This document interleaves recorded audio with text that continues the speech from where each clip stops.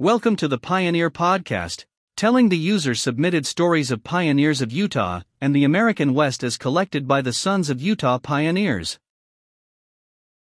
This episode of the Pioneer Podcast is an audio file generated by a pioneer biography submitted to us at pioneerstories.org, a webpage of the Sons of Utah Pioneers. We invite you to share your family pioneer stories too, by going to pioneerstories.org and clicking the red Submit button. Your story will also become a part of this podcast, where it can be shared with other family members as well. Now, here is our pioneer story. This episode is about Milton Ezra and Ida Hansen STEED. Milton Ezra STEED was my father. He was born in Farmington, Davis County, Utah, January 23, 1899. Very little is known about his younger years. He never talked about himself. We do know that he worked very hard on the STEED farm near Syracuse, also in Davis County, Utah, when he was growing up. He became skilled in all aspects of farming, including the raising of crops, handling livestock, and operating and repair of automobiles and farm machinery. He was the most skilled at irrigation of any man I ever knew. Milton loved working with livestock, and the animals responded to his bidding in a most remarkable way. The bond of friendship between him and his animals was obvious to all of us who were privileged to see him work and interact with them. I never saw him abuse an animal in any way, nor did I ever see him back down to one, whether it was a bull, a ram sheep, a range cow, or a horse. It is ironic, indeed, that a bull which had responded to Milton's gentle treatment would turn on him and, in one fatal moment, take his life. His growing up years in Davis County were much like those of other young men in that area. He worked hard on the farm. He attended church regularly and faithfully. He participated in high school sports and excelled in basketball and baseball.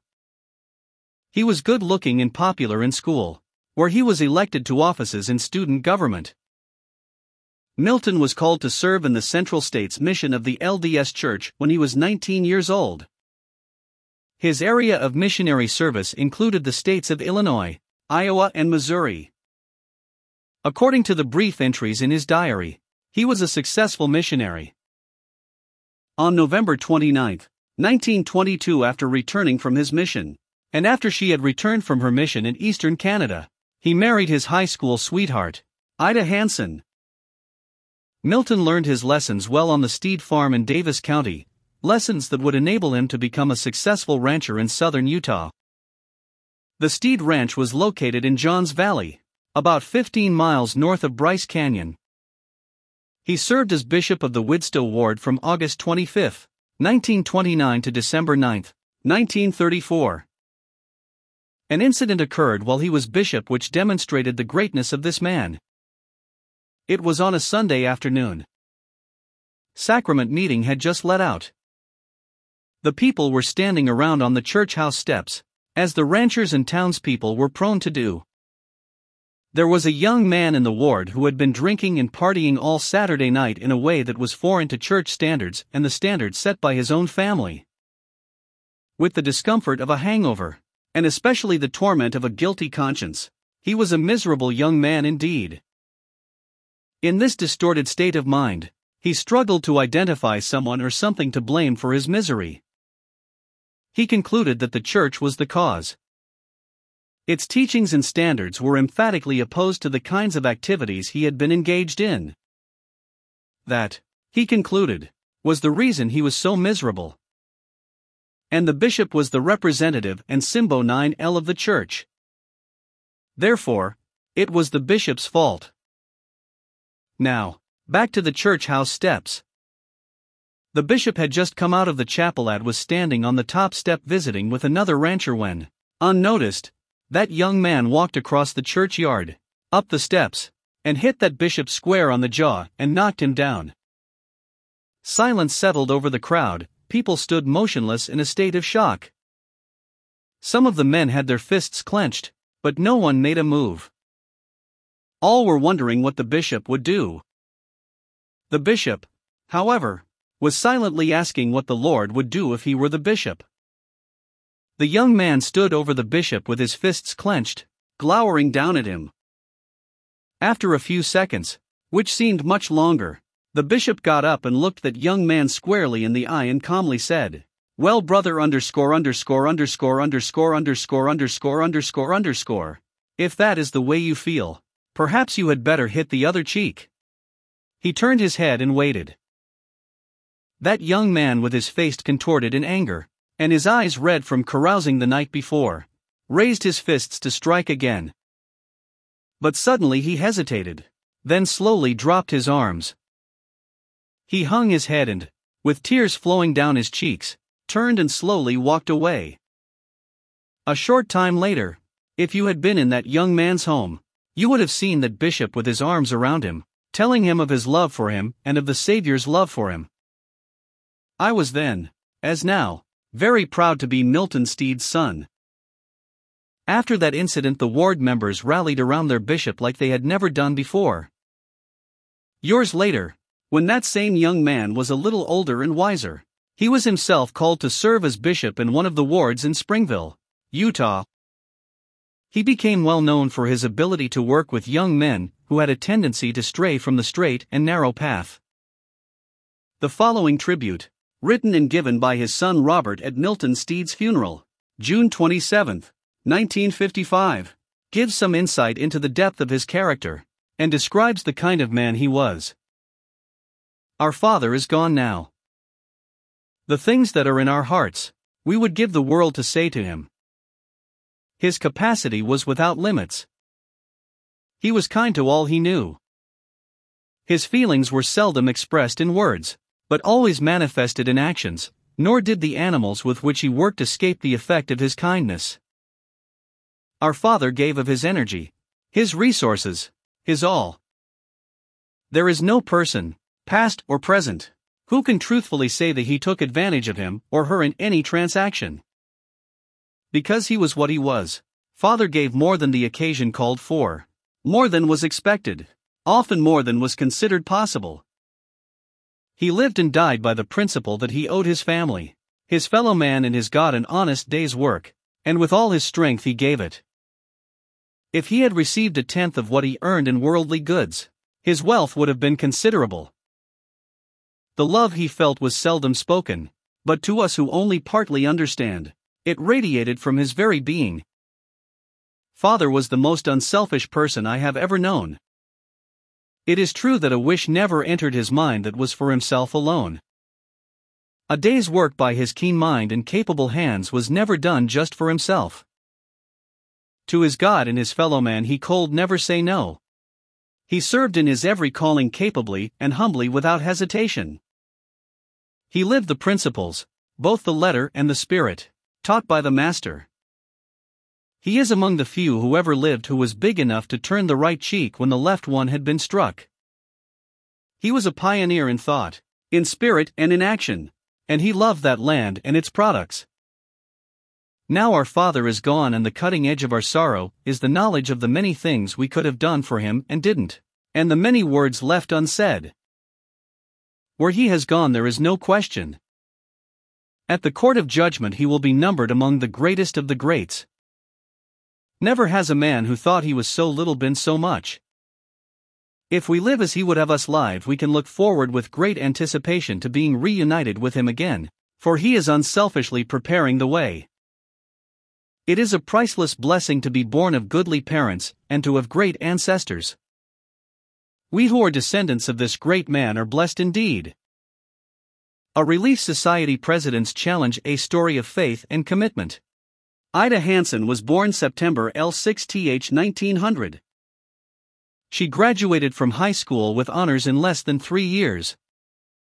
Ida served as a missionary in the Toronto, Canada area from June 30, 1920 to April 26, 1922. She married Milton Ezra STEED November 29, 1922 in the Salt Lake Temple. For the next 23 years they lived on a ranch in a remote area in southern Utah. Widstow, in Johns Valley near Bryce Canyon.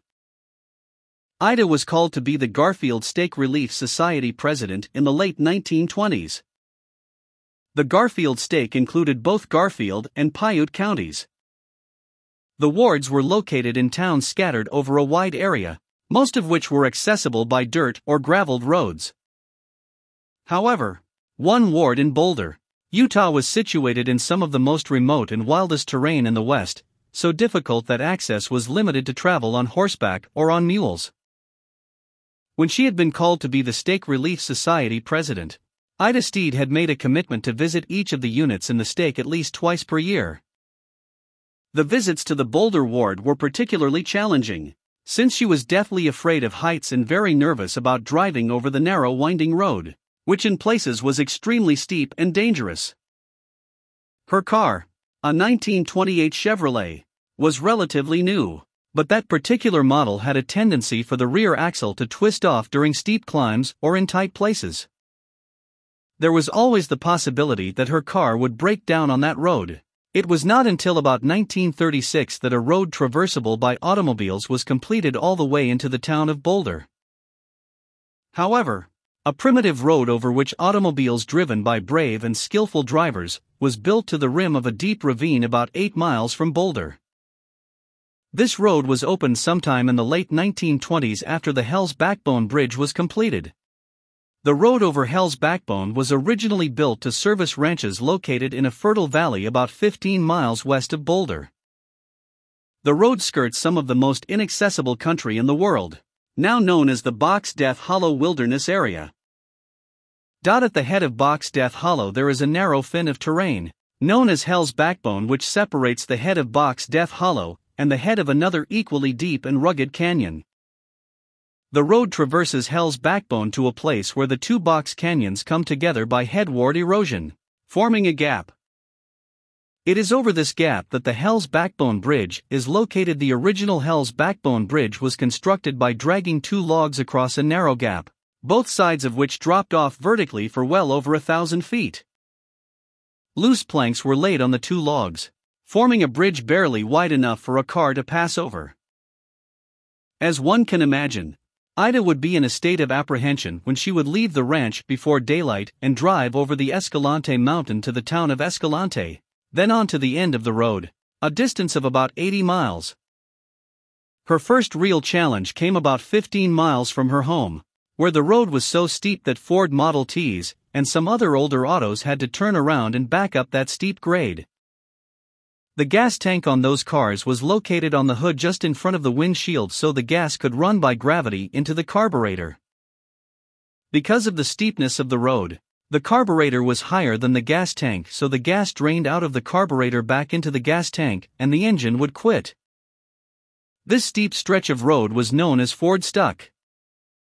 Although Ida's car had a vacuum system that sucked the gas from the tank to the carburetor, it required considerable skill to negotiate that very steep section of road without letting the engine lug down and die.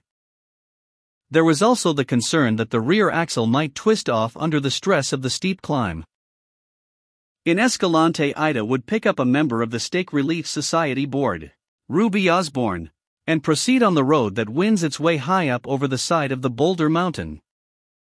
Even today, though there is a modern bridge with rails on both sides, it requires courage to drive over it, especially for the first time. It is not hard to imagine how Ida STEED and her companion felt as she eased that 1928 Chevrolet onto that narrow bridge made of loose planks laid on two logs, afraid to look down on either side. Today, if you look through binoculars down into the canyon on the east side of the bridge, you can see the scattered wreckage of a vehicle that missed the bridge. After safely crossing the bridge, Ida and her companion would proceed down a series of sharp switchbacks and on to a valley, where today there are a couple of ranches. They would then continue on to the rim of the ravine located about 8 miles from the town of Boulder. There they would leave the car and hike across the ravine, where the Boulder Ward Bishop would meet them and take them the rest of the way on horseback. Usually it was almost dark when they reached their destination. The next day would be spent meeting with the Ward Relief Society officers and members and conducting necessary Relief Society business.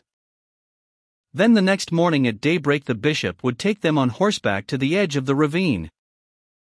They would then hike across the ravine, get back into that 1928 Chevrolet and drive back across Hell's Backbone and on to Escalante. After dropping Sister Osborne off at her home, Ida would drive up and over the Escalante mountain and slowly work her way down the steep Ford-stuck decline and back to the STEED ranch. Although she was physically and mentally exhausted, she would kneel by her bedside and humbly express in prayer her thankfulness, not only for her safe return, but especially for the privilege she had been given to make that trip and to work with, and feel the goodness and friendship of the stalwart, faithful women in Boulder, and for the bishop's kindness in meeting them at the ravine. Thanks for listening to the Pioneer Podcast. We would like to invite you to subscribe to and share this podcast with others. Also, please leave us a review at the iTunes Store that helps us more than anything else. If you would like access to more content and information about our pioneer history, join us at STEED.online.org, the online community of the Sons of Utah Pioneers. That's STEED.online.org. Goodbye until next time, from your friends at the Sons of Utah Pioneers.